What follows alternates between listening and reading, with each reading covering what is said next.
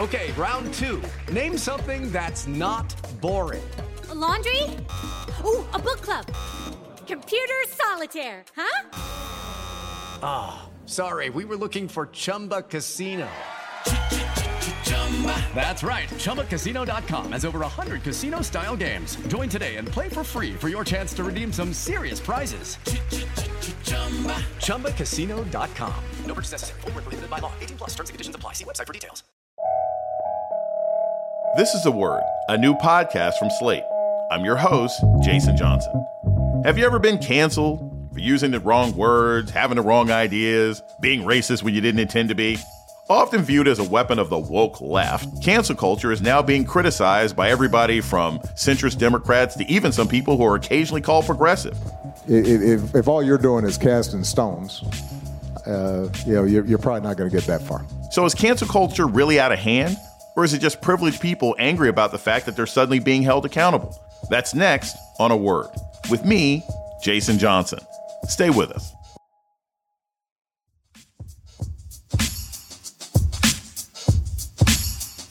Welcome to A Word, a podcast about race and politics and everything else. I'm your host, Jason Johnson. If you spend any time on social media, you've probably heard of cancel culture. That's when a group of people, sometimes famous but often not, call someone out, criticizing them for past actions or alleged actions or comments they find offensive. It's a subject of outrage for many politicians, comedians, and people who do a little bit of both, like late-night talk show host Bill Maher. And finally, new rule, liberals need a stand-your-ground law for cancel culture, so that when the woke mob comes after you for some ridiculous offense, you'll stand your ground. Stop apologizing, because I can't keep up anymore with who's on the shit list. Is that mob justice? Is it accountability?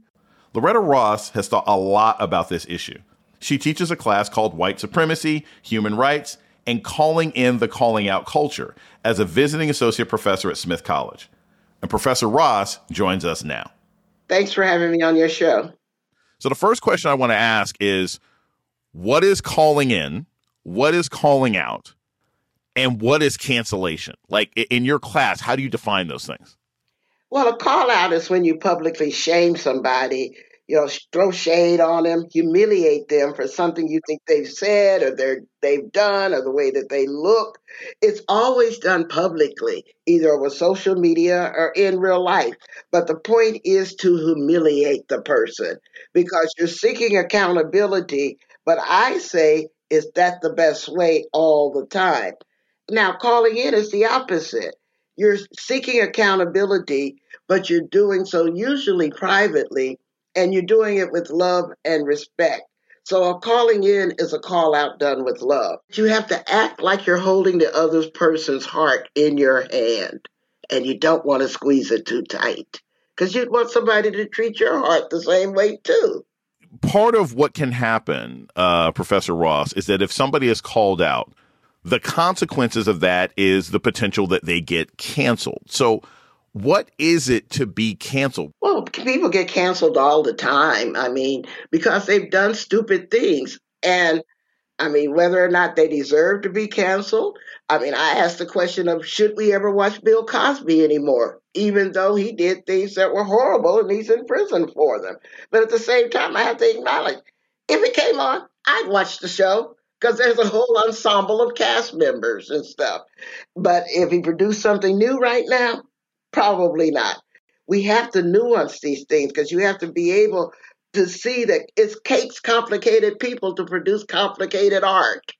And I don't want mediocre people producing mediocre art because I'd be bored. And so nobody's perfect. But when you are threatened with cancellation, actually there's a recovery process you can engage in. And that is, first, acknowledge that you've done something wrong. Own your stuff. And then make reparations for the harm that you've done. And then figure out a way not to do it again.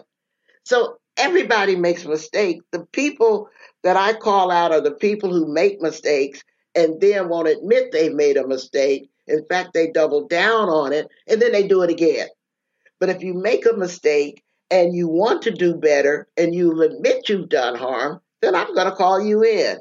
here's what's interesting about this, and I am a skeptic of cancel culture. I mean, to me, cancel is the term cancel. It comes from television. It's like, okay, this show is canceled. It's never coming back. But if people can come back, are they ever really canceled, or are they just facing consequences? Well, first of all, we don't have pillories and stocks and duels anymore, so you can't actually permanently cancel somebody like Alexander Hamilton got canceled, you know? True. But then there was a play made about him, so was he really canceled? The point I'm making is that powerful people who have a large platform rarely are going to suffer from being canceled because they're still going to be rich, they're still going to be powerful, and they're still going to have a platform.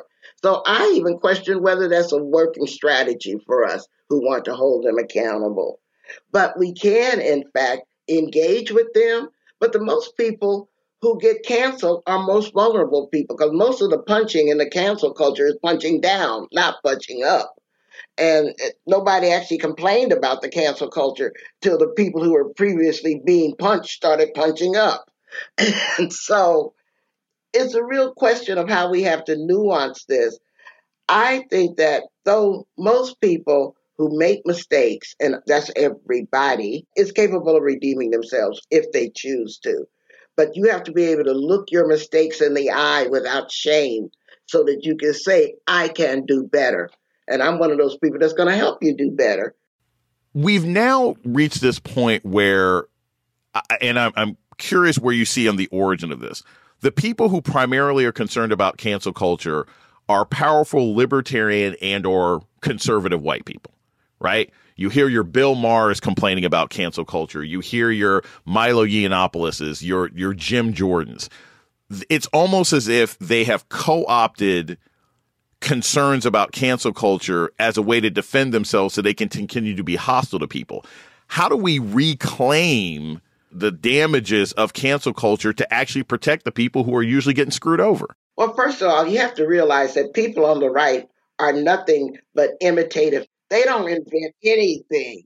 They try to co-opt civil rights. They try to co-opt women's rights. They try to co-opt the whole calling in, calling out thing. They just steal stuff and they try to rebrand it as if they're the primary victims of all this stuff. And I'm calling bull on them.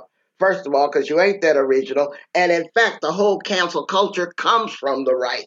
I mean, do we remember them protesting the Passion of Christ or Harry Potter, or even going back earlier, saying that we couldn't teach evolution in schools, and going back even further? I mean, do y'all remember all the witch trials? I mean, so get off my last nerve talking about now you're the victims of a process called white supremacy that you put into motion. I don't even give them any brief on that, but I do wish they'd be more original and come up with their own strategies instead of Elvising ours. If someone today is saying, I'm afraid I'm going to be canceled, I'm afraid that you know, if I wear a T-shirt by this band and I'm on Instagram and we find out that band did something wrong later, then I'm going to be canceled. What do you say to that person who lives in fear of cancellation?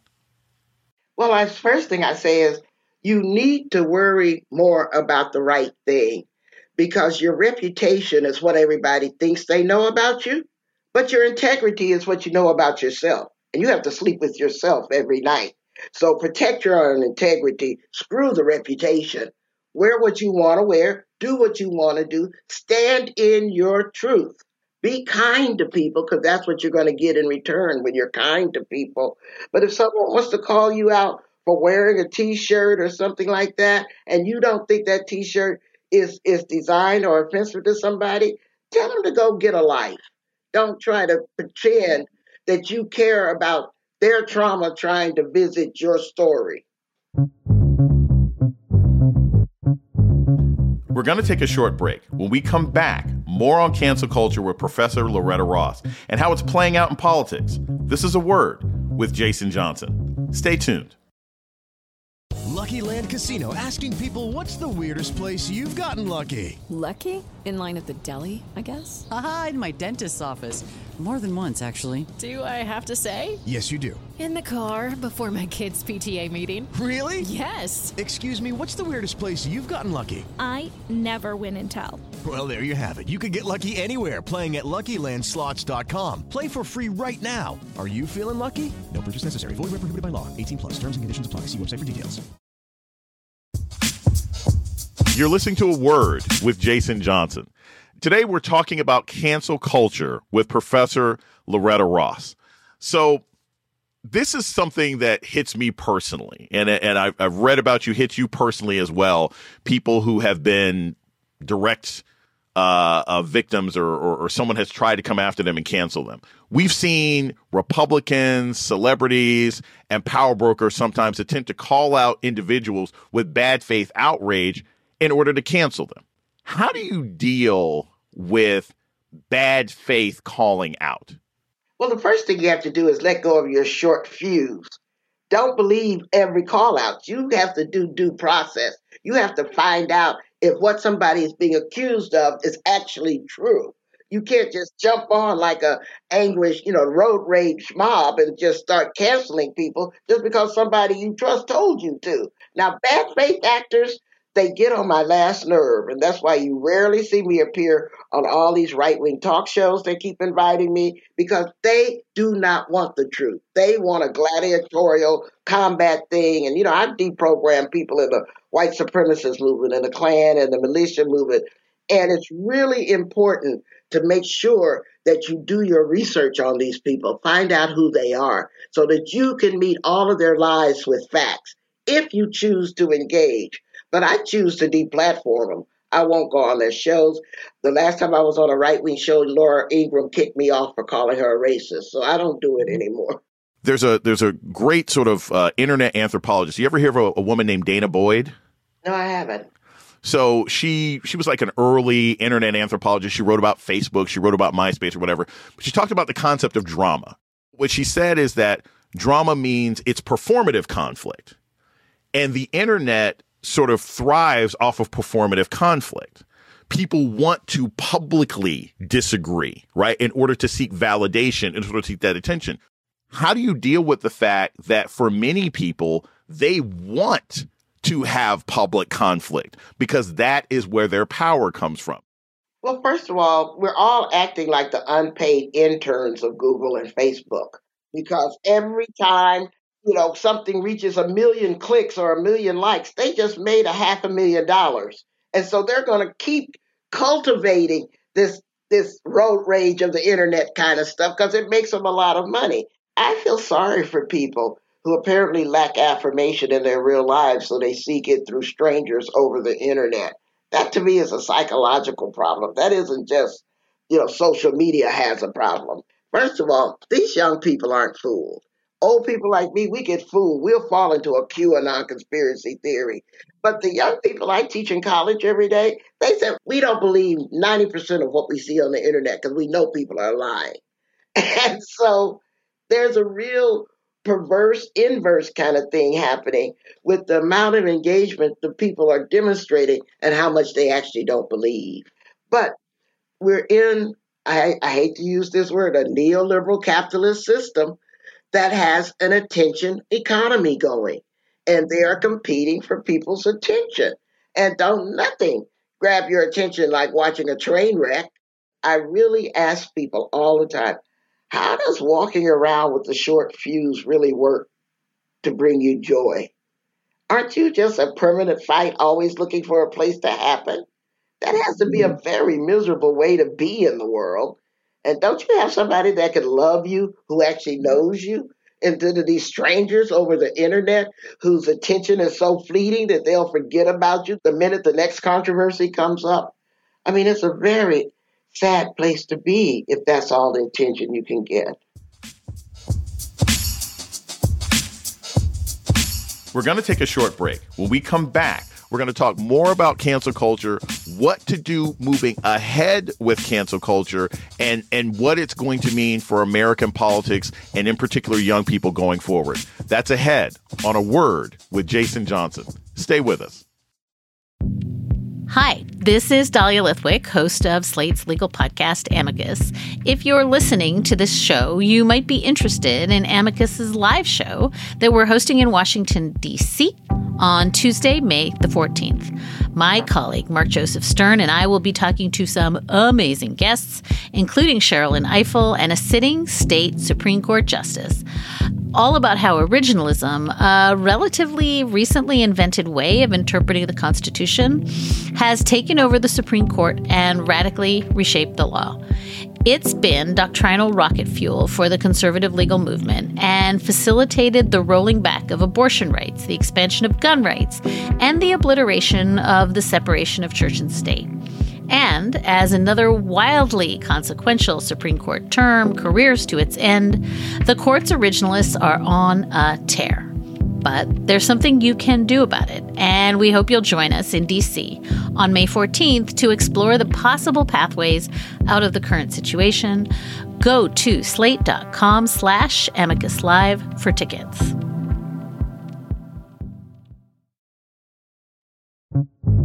You're listening to A Word with Jason Johnson. We're talking about cancel culture and what might replace it with activist and Professor Loretta Ross. Professor Ross, to some people, focusing on cancel culture seems misguided.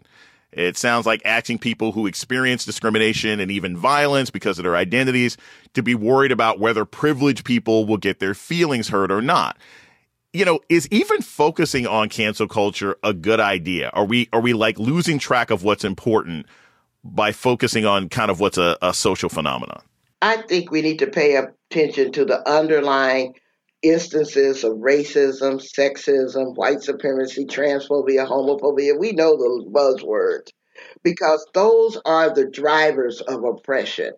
And the problem that I have is that in our human rights movement, which is job it is to end oppression, we spend too much time treating it like it's a public therapy space. You know, this is not what the human rights movement is supposed to be about. So yes, it is a bit of a red herring to worry about the cancel culture or the call-out culture. But the reason I'm concerned about it as a human rights activist is because it determines the effectiveness of us building power to fight fascism. And if we're a circular firing squad turning on each other instead of to each other, then this is going to limit our ability to take on the real opponent. One of the things that's really impressive about your background is you're a human rights activist. You've been doing this work since the 1970s. You were mentored by C.T. Vivian. Tell us a little bit about your work with de-radicalizing Nazis. In 1990, I took a job with what was formerly known as the National Anti-Klan Network, which was renamed the Center for Democratic Renewal. And it was founded by Reverend C.T. Vivian. So for 5 years, he was my boss. And one of the things he used to tell us was that when you ask people to give up hate, then you need to be there for them when they do. And I didn't understand what he meant. But then I started getting these phone calls from these people who'd been in the hate movement. And let's be clear, they have their epiphanies long before they reach out to a civil rights organization. Well, you don't actually flip Nazis. You know, they flip themselves. And then if they find out that those people they were hanging out with are not good people. And so that's why they come to us. It's not like we go inside and flip them. Don't believe Hollywood. And so it's wonderful work. But Reverend Vivian set the pace for us because he said he started the National Anti-Klan Network after 5 anti-Klan protesters were killed in North Carolina in 1979. And he was very serious because he had been an aide to Dr. Martin Luther King. And he was serious about passing that legacy on to younger people like me, that I'm trying to now pass it on to young people like you, that there's an effective way to beat back hate, and that's with love. And that I'm talking about radical love. I'm curious what your thoughts are on this. You know, if there's somebody who has a real fear of being canceled, it would be someone whose past was with a neo-Nazi movement.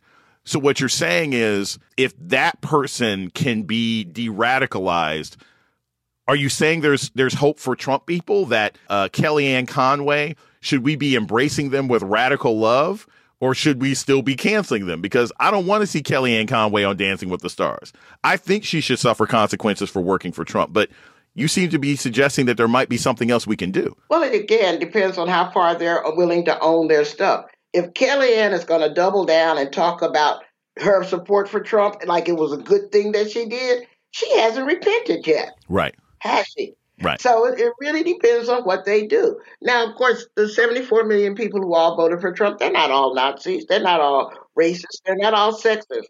But they were willing to be next to and support a racist, sexist dog. So that says a whole lot about them. Mm-hmm. But again, are they willing to own their stuff? Are they willing to say, I made a mistake. I was fooled. I was manipulated. I did wrong. I caused harm. Then I'm going to be willing to have that conversation with you. But if you double down, then I'm going to use the same tactics I would use on you that if, you were in a hood, because I understand they don't all wear sheets. I know what the opponent looks like. I spent 5 years intensely studying the white supremacist movement. That's why I teach about it now.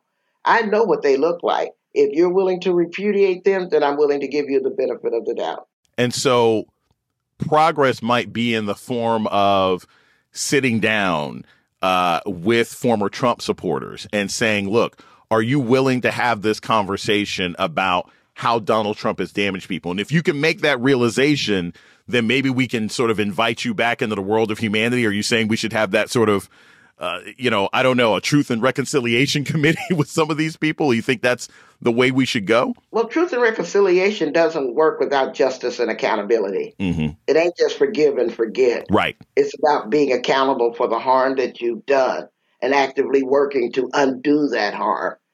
I want to close with this because I think it's important.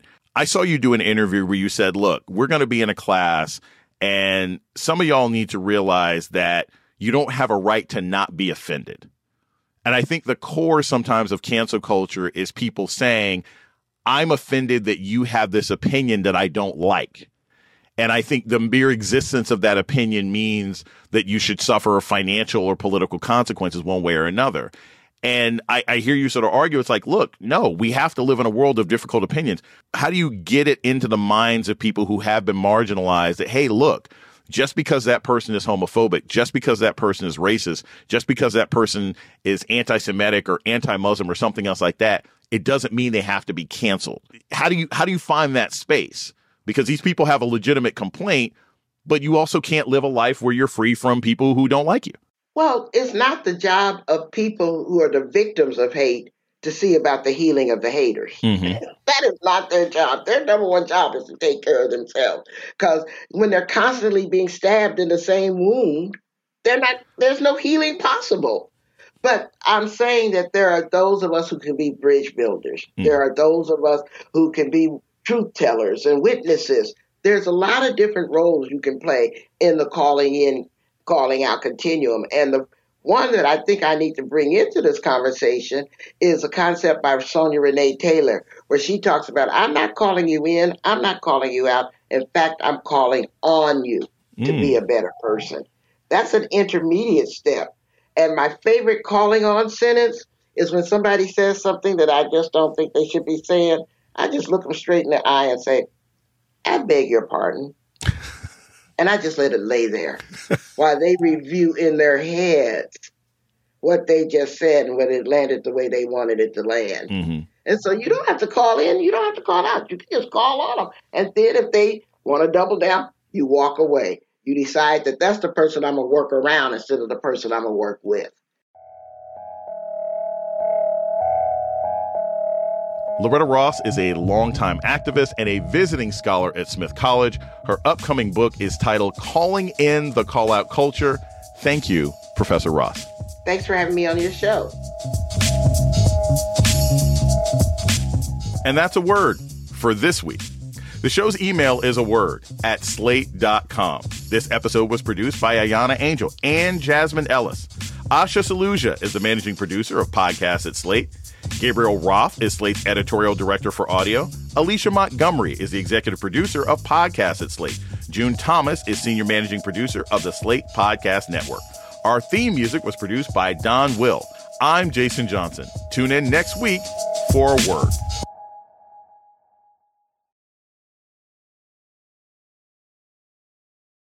Sick of being upsold at gyms?